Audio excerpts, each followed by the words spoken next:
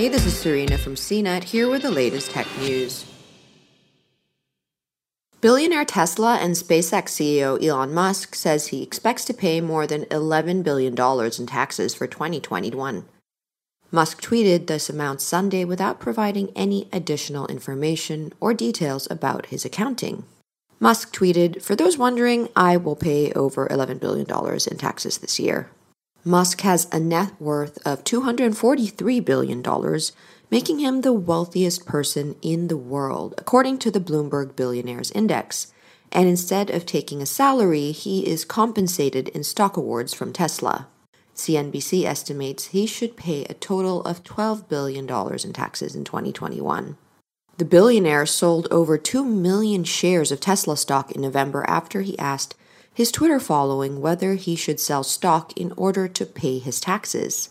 Approximately 58% of the 3.5 million people who participated in the poll voted that he should sell 10% of his stock in the electric car company.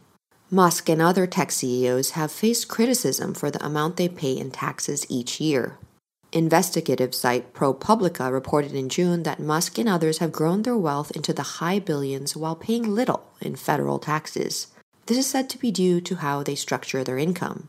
The activity wasn't against the law, said ProPublica, but tax records indicate how the uber-wealthy minimize taxes by taking out loans or using their stock holdings as collateral.